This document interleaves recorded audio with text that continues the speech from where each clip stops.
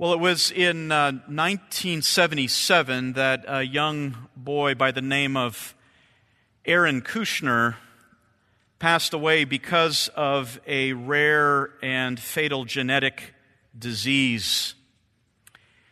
His passing at the age of 14 left his father in a great deal of personal pain. His dad, Harold Kushner, was a Jewish rabbi, well trained in the Hebrew Scriptures. And the passing of his son at such a time sent him on a quest to try to answer the question, where was God when he was needed most? Certainly, Harold Kushner understood the Hebrew teaching, the Hebrew Scriptures on the omnipotence of God, but his personal experience seemed to push back on what those Scriptures stated.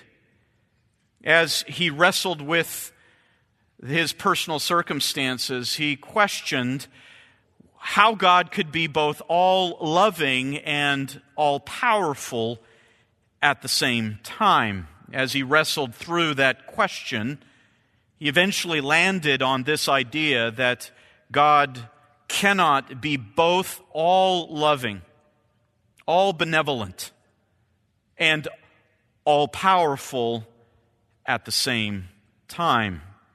Instead, his power must have limits.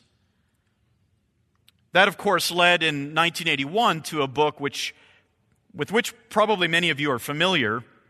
It was the book When Bad Things Happen to Good People. Published in 1981, it went on to sell over 4 million copies, was on the New York Times bestseller list for many, many months. Became a very popular book and catapulted Harold Kushner to this status of kind of being this spiritual advisor for many who were going through similar challenges. Well, many years later, NPR did an interview with Kushner and asked him what was behind his abandonment of the doctrine of divine omnipotence.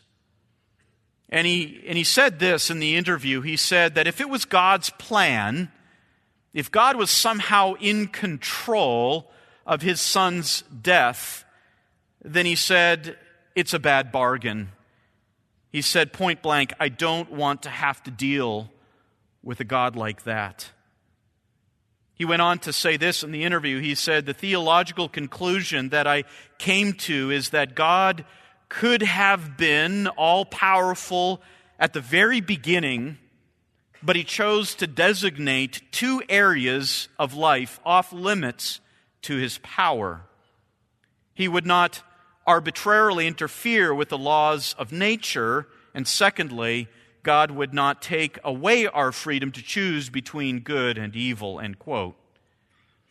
That was Kushner's conclusion, based not upon a detailed study of the Word of God, but upon his own circumstances and what appealed to him in his moment of sorrow. What Kushner does is show us what a God made in man's image looks like. Impotent, but affirming. A nice guy. Someone who's always going to be there for you, but one who's not in control and has nothing to do with those hard parts of life. Well, Kushner shows us what human rationality does when it is detached from the Word of God. In fact, the very name of Kushner's book betrays his bias when bad things happen to good people.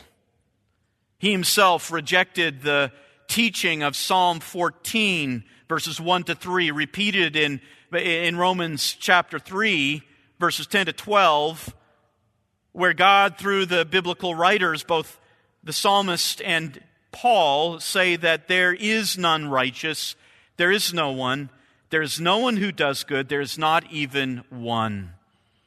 And so Kushner, in his understanding of the universe, comes up with this God who is friendly but not in control. He downgrades God's power but also God's holiness. So how are we to understand God's power? And when we look to the Scriptures, what does the Scripture teach us about omnipotence? Let's understand the need to set aside all of our experience, all of our intuition about what God should be like if we had our druthers, and instead look to His Word to see how He Himself defines His power. Well, to do that, we first must define the term omnipotence and look at what omnipotence really means. Well, the word omnipotence is derived from two Latin terms. You know the one, omni. Omni means all, and then potentia means power. And so put together, all power, omnipotentia, all powerful. And so we can define the omnipotence of God this way.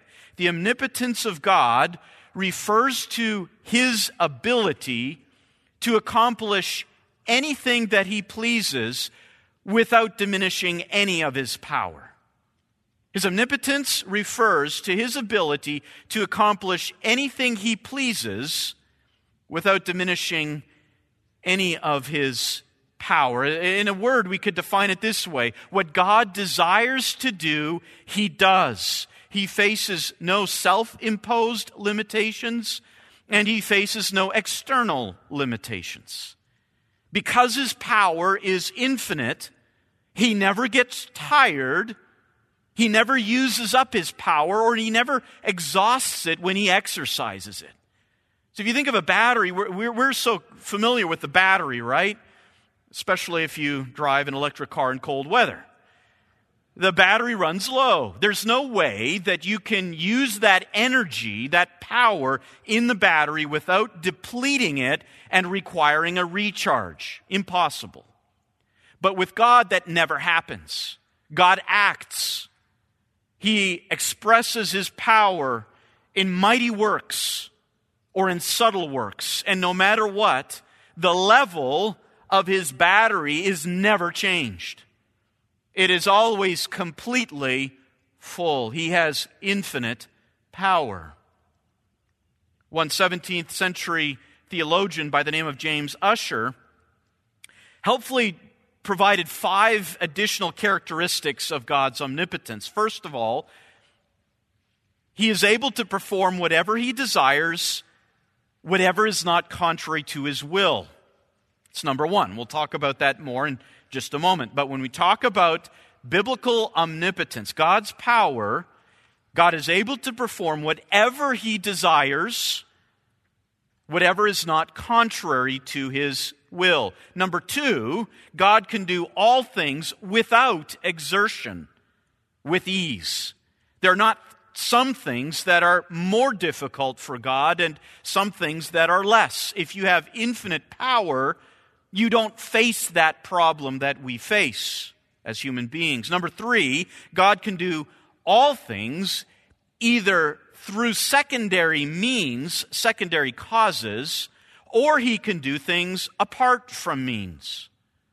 So He can meet the Apostle Paul on the road to Damascus and speak to him directly there through the Lord Jesus Christ, or He can send preachers who will carry the message. God can choose to use means or work immediately without means. All of that is included in His omnipotence. Number four, there is nothing and no one that can resist such power. Nothing and no one can resist, so that in some way God becomes frustrated, in some way that He has to retreat, in some way that He has to recoup and retry it once again. And then number five, all other creatures that have power to one degree or another never have it in and of themselves, but all of their power, whatever degree it is always derived and is dependent upon God, and God can take it away in a split second. Very simply, we can then define God's omnipotence, what it is, with these words. God's omnipotence, says John MacArthur and Richard Mayhew, God's omnipotence describes His ability to do anything consistent with His nature. Now, having said that, we also have to look at what omnipotence does not mean. Look at some of the challenges that have been offered by men like Kushner to the doctrine of divine omnipotence.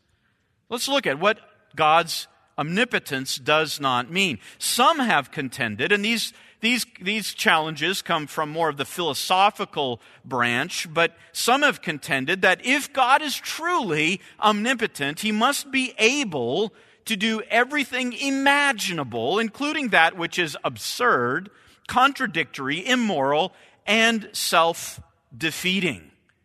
And so the idea there is that God must be able to make a square triangle. He must be able to speak that which is true and false at the same time. He must be able to make a married bachelor. And He must be able to create a rock that's so large that He cannot lift it. Otherwise, He's not omnipotent. But that is a very strong rejection of the biblical teaching, and it is a very absurd challenge to the doctrine of divine omnipotence. Omnipotence is not a perfection if it is used against itself. Instead, God's omnipotence does not obligate God to do everything imaginable, nor does it obligate Him to do that which is contrary to His own nature, His own essence. So to be omnipotent does not mean that He therefore must have the power to commit immorality, to snuff Himself out of existence, and things like that philosophers have bantered around in their discussions. No, that is not what omnipotence means. God exercises infinite power in absolute freedom, but always in perfect harmony with who He is. And so when you look at the other perfections of God that we have been studying, His power functions in complete harmony. It's indistinguishable in that sense. So that when we talk about God's holiness, we can talk about it being an omnipotent holiness. When we talk about His goodness, it is a goodness that is omnipotent. And we can reverse that and say God's omnipotence is good and His omnipotence is holy.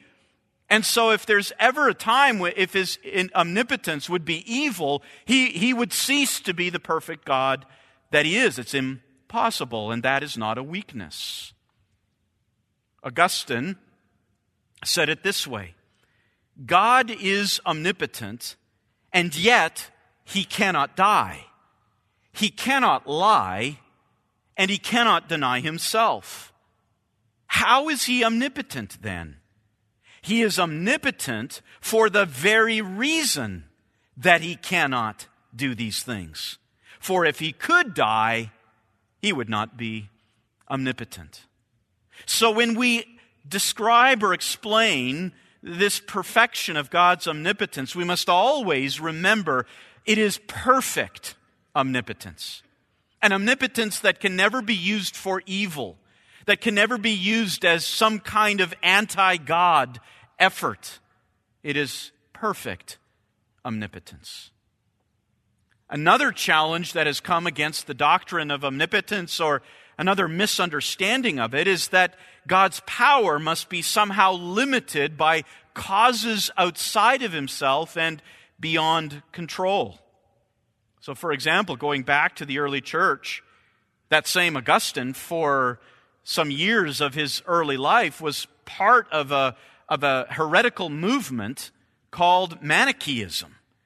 And Manichaeism believed that there was this epic struggle between good and evil, and God is mixed up in that, and the end is just not clear. Kind of a yin-yang idea mixed with Christianity. That was Manichaeism, and Augustine believed it for many years until his conversion. This idea of God's power being somewhat offset, at least to a degree by powers outside of himself that lead him frustrated and engaged in this battle where the end is not necessarily clear. Some charismatics, and you may be more familiar with this, but some charismatics would teach today that God's power is limited by the forces of darkness and that God needs the engagement of angels and human beings even in order to win the day. You may remember those novels by Frank Peretti, This Present Darkness, or something along those lines, where this idea was espoused back in the 90s and caught a lot of traction. And Christians began thinking that God was limited in his power. We needed to help him so that the powers of light would prevail. Arminians believe that God's power also has been limited. And that power has been limited the moment that God created human beings. That the moment he created human beings with responsibility and free will, then by necessity, he had to limit himself and the expression and extent of his power. Or, as some would even say, that even the law of free will, existing as some abstract law, has power over God in that it limits God. And so you could look at it this way, that God has control over the universe, but there is some kind of law over God that reins him in, that limits the power that he can express. And so, to a large degree, Arminianism expresses this idea that God, either by necessity or by choice, has limited his own power. And of course, as we already learned from Harold Kushner, there are those who believe that God's power is limited by the presence of evil in this world. It's called theodicy. The word theodicy refers to the effort to explain how God can exist in a world that is filled with evil and its consequences. God cannot be both all-loving and all-powerful at the same time, or evil would not exist. But evil does exist. So one of those two assertions is untrue. And as Kushner concluded, God must be all-loving but cannot be all-powerful. Well, all these and other challenges to God's omnipotence arise from the human effort to try to explain who God is and explain his power in a way that is not fully submissive to the Word of God. So what does the Word of God teach about the omnipotence of God? Let's look at the biblical testimony to this doctrine. And once again, we could spend all evening reading through texts all the way from the earliest chapters of Genesis straight through in every book of the Bible, all the way to the book of Revelation. The testimony to God's unlimited, infinite power is extensive. Let me categorize that witness into three categories. First of all, there are those texts which just generally describe God as being without limit in his power. For example, Deuteronomy 10:17. For the Lord your God is the God of gods and the Lord of lords, the great, the mighty, and the awesome God who does not show partiality nor take a bribe. You might be wondering, why is it there that last phrase, he does not show partiality or take a bribe? Well, that testifies to the truly powerful state that God has. He is not in any way limited by things outside of himself. He is not in any way influenced by bribes or by the face of men. He does not take a bribe. He does not show partiality. Why? Because he is great. He is mighty. He is the awesome God. 2 Chronicles 20 verse 6, Jehoshaphat prays this prayer. O Lord, the God of our fathers, are you not God in the heavens? And are you not ruler over all the kingdoms and the nations? Power and might are in your hand so that no one can stand against you. Nehemiah chapter 9, verse 32. Here's another prayer, this one by Nehemiah, and he says this, "Now therefore our God, the great, the mighty, and the awesome God who keeps covenant and loving kindness." In Job 23, verse 13, Job states about Yahweh, he says, "But He is unique, and who can turn Him? And what His soul desires, that He does." Job 42, verse 2, Job, after being confronted by Yahweh in the whirlwind, he repents. And he says this in 42, verse 2, "I know that you can do all things, and that no purpose of yours can be thwarted." That is omnipotence. Psalm 62, verse 11, "Once God has spoken, twice I have heard this, that power belongs to God." Psalm 115, verse 3, "But our God is in the heavens. He does whatever He pleases." Isaiah 14, verse 27, "For the Lord of hosts has planned, and who can frustrate it? And as for His stretched out hand, who can turn it back?" Of course, those are rhetorical questions, and the answer that is so apparent there is no one. No one can frustrate the plan of God, and no one can resist or turn back His outstretched arm. Later on in Isaiah, which is filled with so many of these references to the omnipotence of God, we read this in chapter 40, verse 26.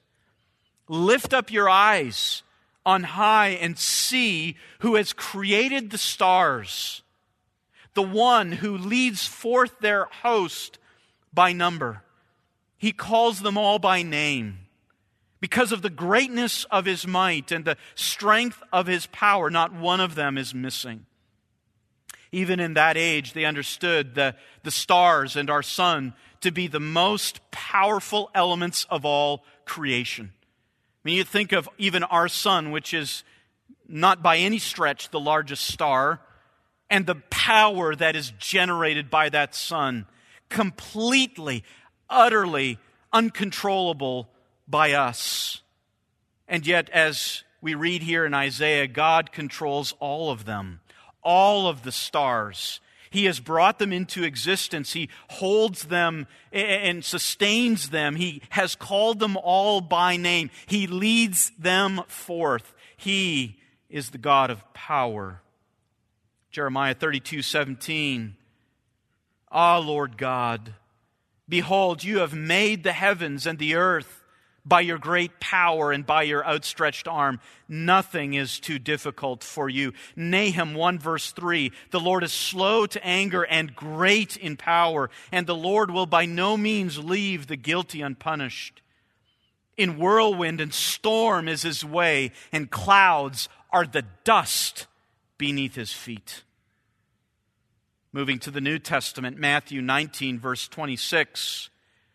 Regarding the salvation of the rich man, remember, Jesus had said it is so difficult for a rich man to enter into the kingdom of heaven. And the disciples said, "Well, then how can any man be saved?"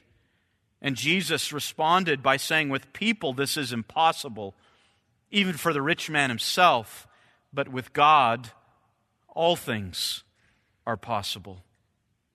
The same idea is repeated with respect to the incarnation of the Son of God regarding the virgin conception of the Messiah, something utterly impossible. The angel says to Mary, "For nothing will be impossible with God." Romans 1 verse 20. Here Paul writes of the manifest nature of this omnipotence when he says this, "For since the creation of the world, His invisible attributes, His eternal power and divine nature have been clearly seen, being understood through what has been made, so that they are without excuse." You see, the reality of it is everyone believes that God is omnipotent. The question is whether you wonderfully submit to that reality or whether you spend your life resisting. Revelation 1 verse 8. Here Jesus says this, I am the Alpha and the Omega, who was and who is to come, the Almighty.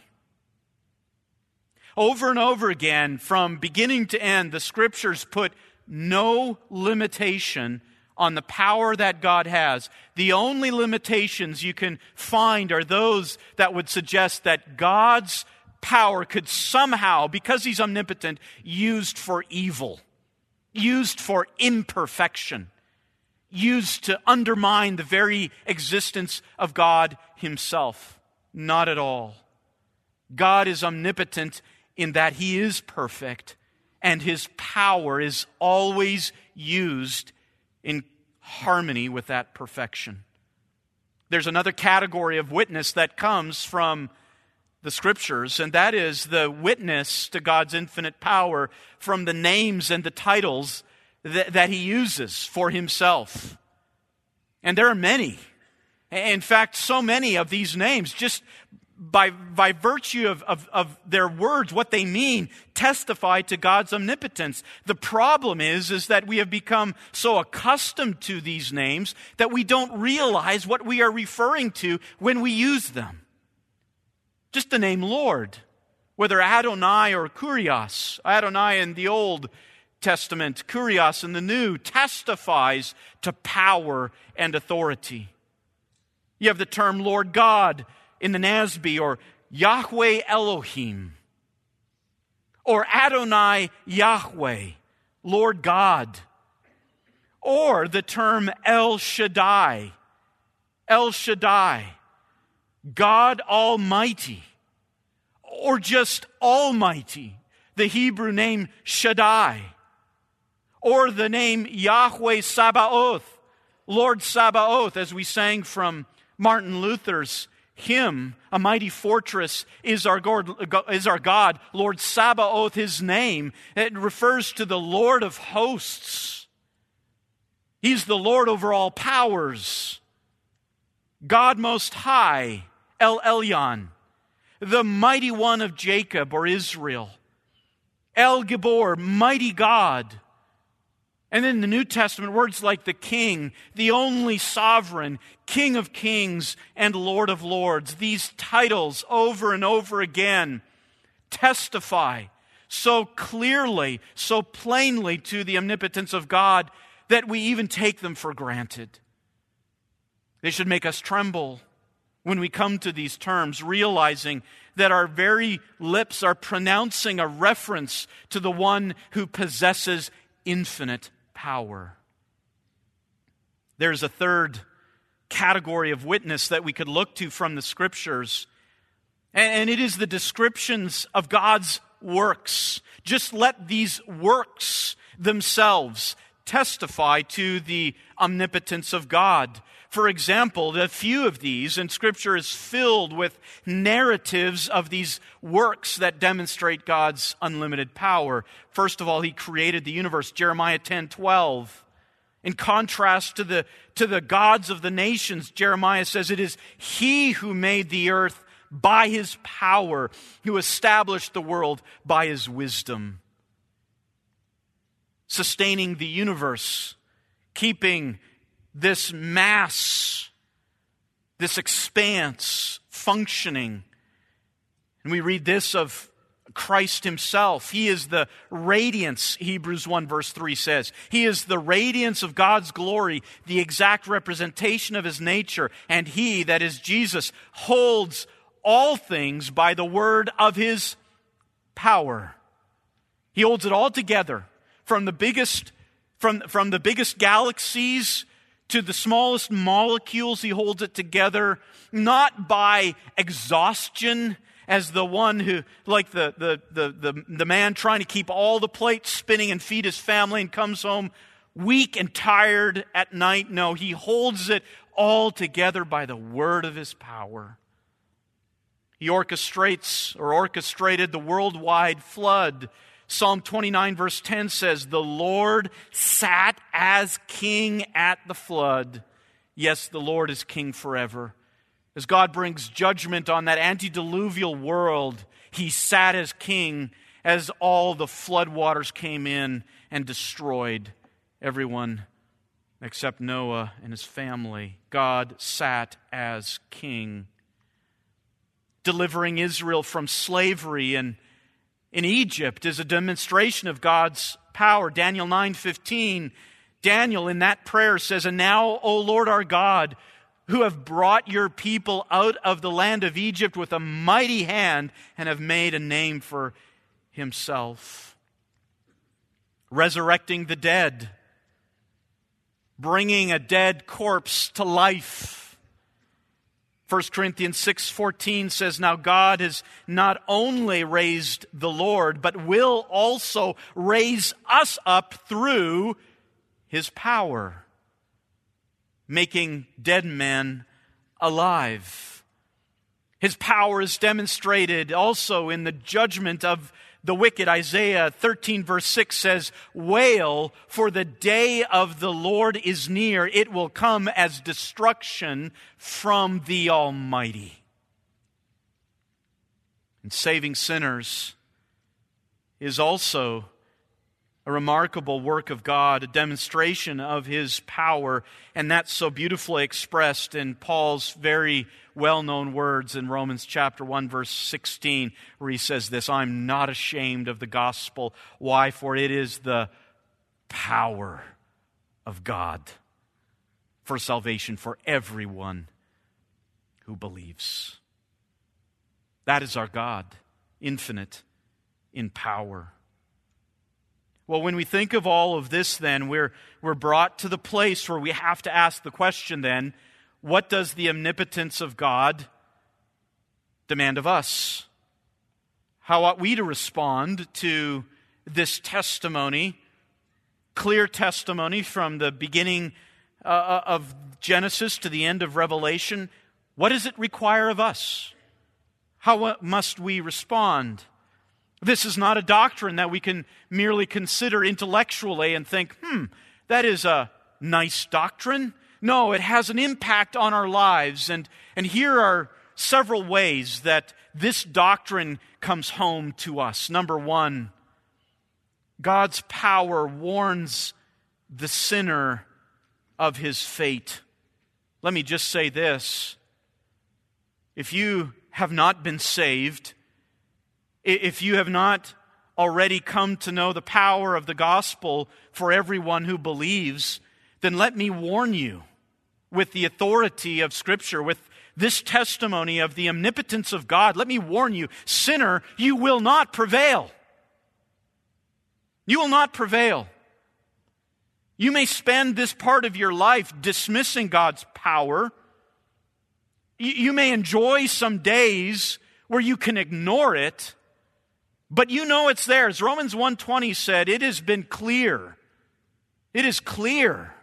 His eternal power and divine nature are clearly seen. You know it's there, and it is my duty, sinner, to remind you that you will not prevail.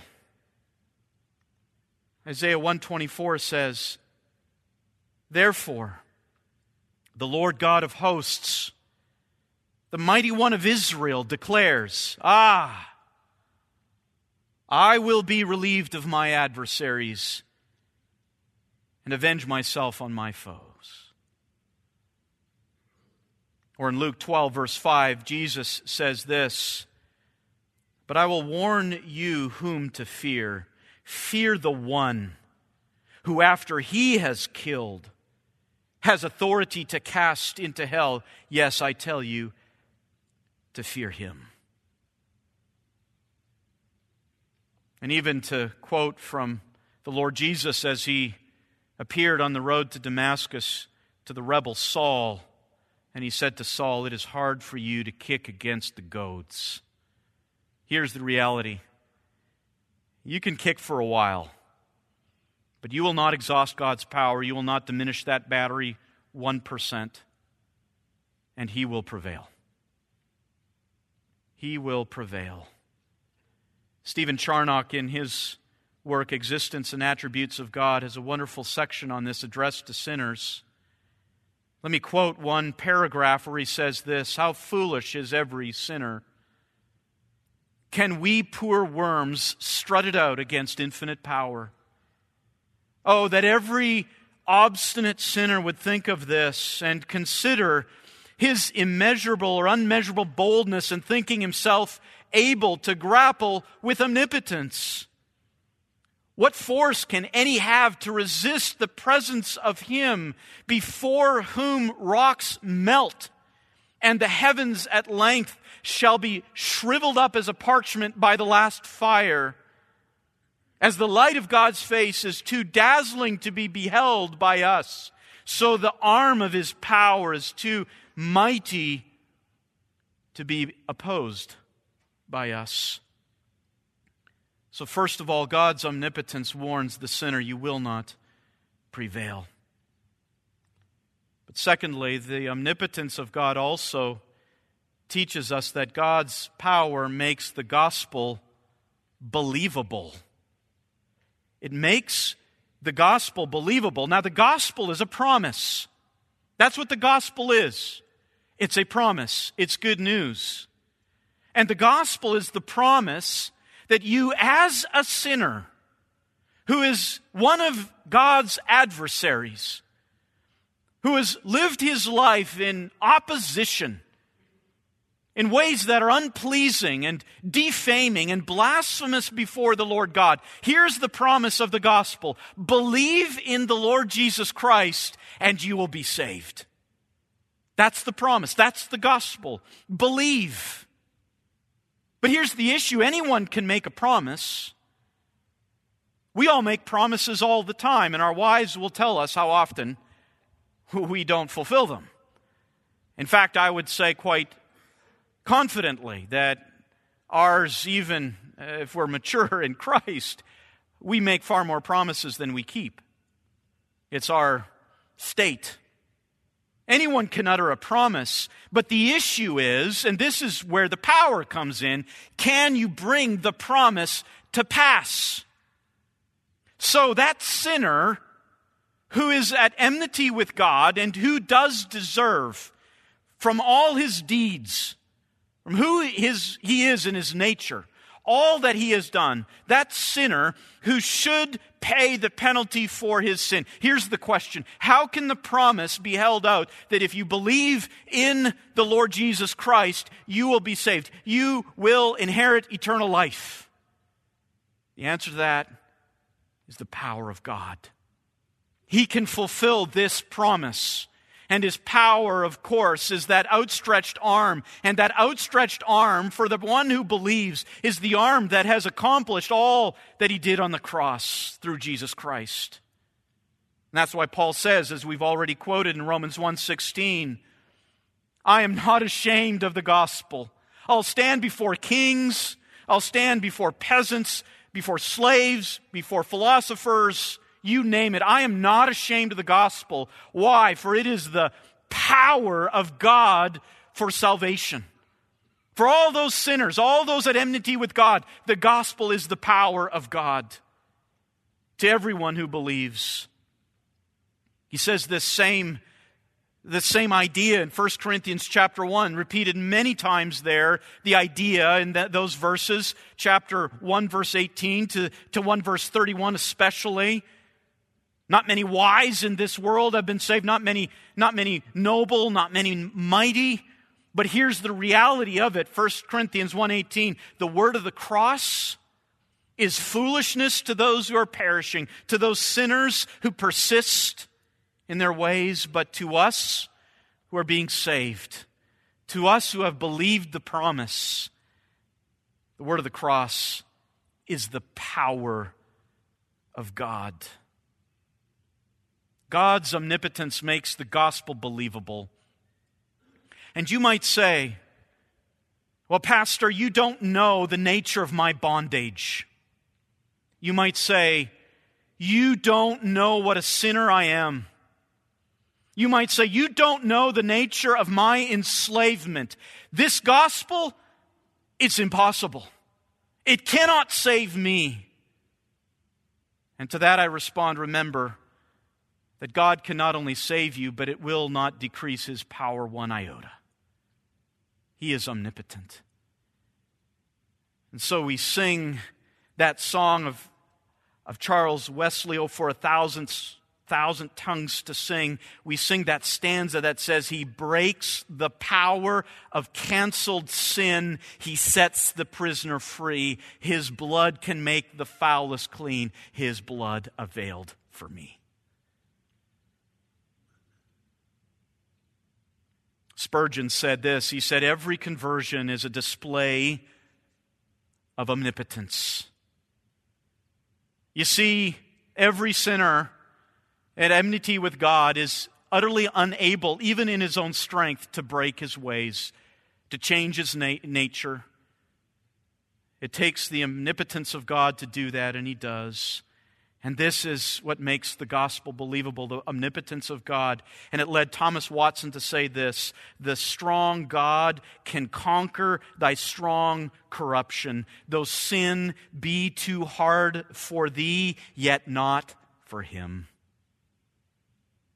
And so I address you again, sinner, that you may think it's impossible. You may think that you're too far gone, you're too hardened, the snares are too heavy and deep and thick, the chains too strong. And God looks at that and says, not for me. With me, everything is possible.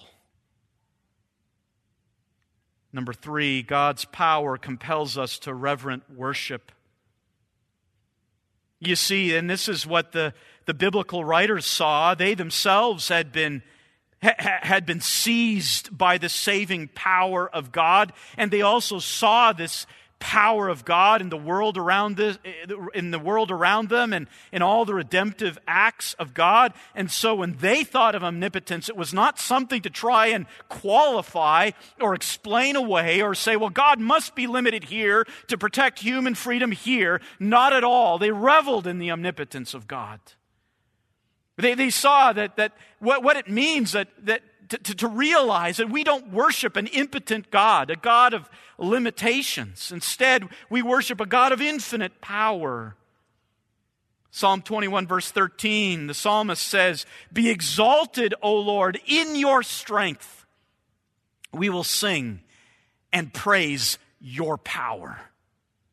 The psalmist says, we're going to praise your omnipotence. It's going to be the object of our adoration. It is not something for the redeemed to fear. It is not something for us to qualify, to shrink back from, but to exalt. To say our God reigns in unlimited power.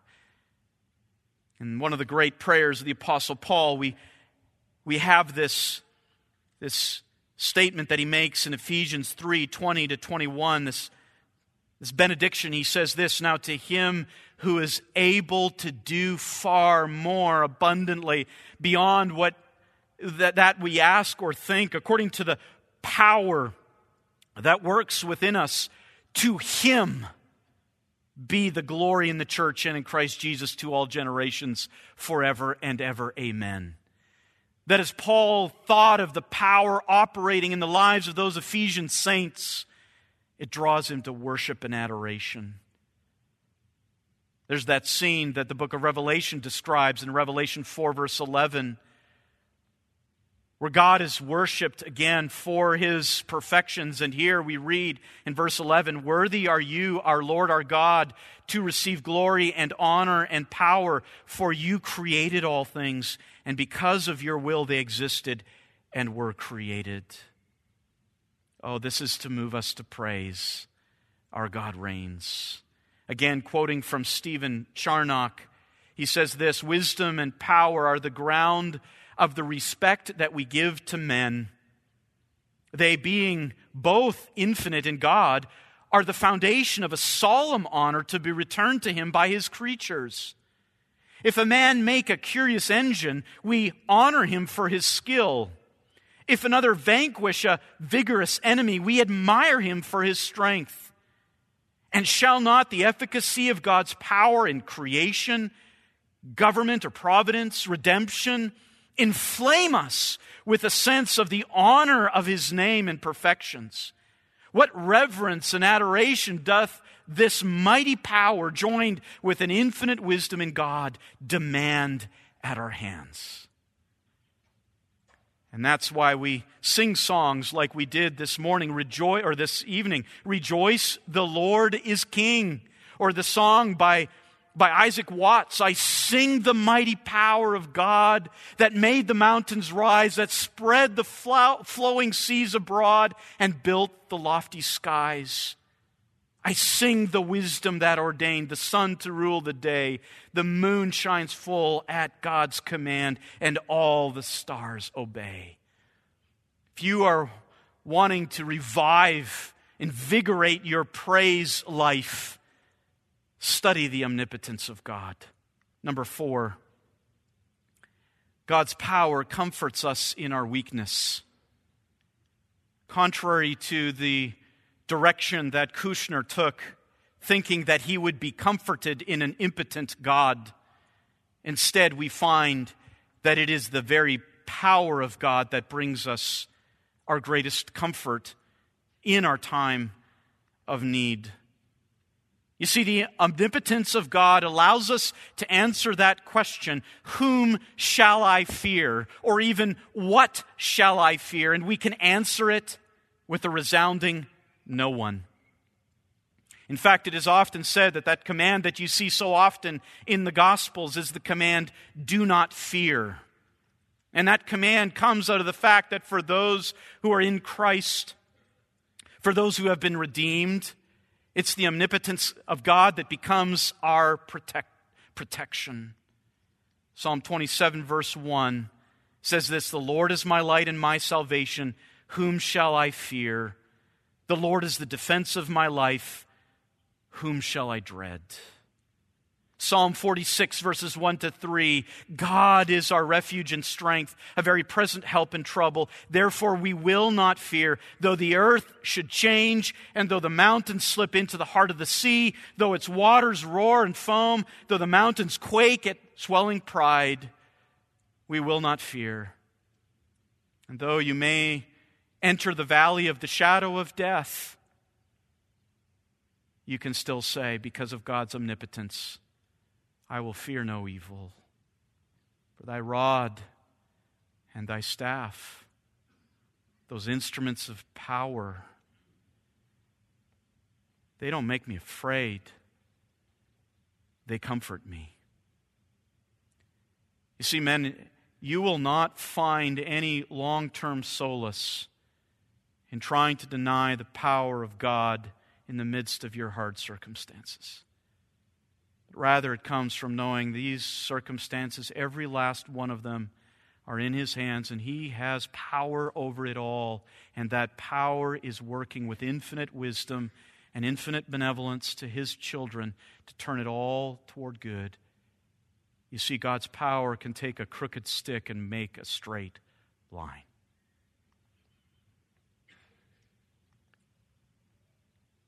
One theologian called the Shakespeare of the Divines, named Jeremy Taylor, said it well when he said, it is impossible for that man to despair who remembers that his helper is omnipotent. As we go from here and reflect upon these things, let us remember our God reigns. And for those of you who have been redeemed, who have believed in the power of God, of the gospel, this power is your comfort.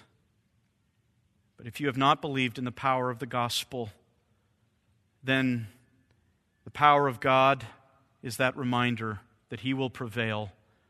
But while it is still called today, or while it is still called tonight, I call upon you to embrace the power of God that is made in the promise of the gospel.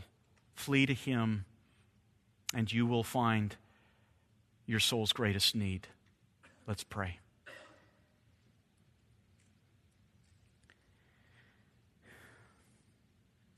Father, we are grateful for the promises of your word. And even more, we're grateful for the power that stands behind those promises. We're grateful for the power that is behind the promise that everyone who believes in Jesus Christ will inherit eternal life. That the one who believes in his heart that you raised Jesus Christ from the dead and confesses with his mouth that Jesus is Lord, that one will be saved. The promise that whosoever calls upon the name of the Lord will be saved. Those promises are meaningful because of the omnipotence that stands behind them. And we thank you for that. And we thank you for the promise that stands behind, or the power that stands behind the promise that says that for all those in Christ Jesus, all things are working together for good. And it's your power that makes that true. Father, give us a greater appreciation for that power, an appreciation that causes us, even every time that we are able to mention your name, that it causes us a reminder of just who you are, infinite in might. And that you have come to us and have made us your own. We are grateful and will be eternally for that. And it's in the name of Jesus that we pray. Amen.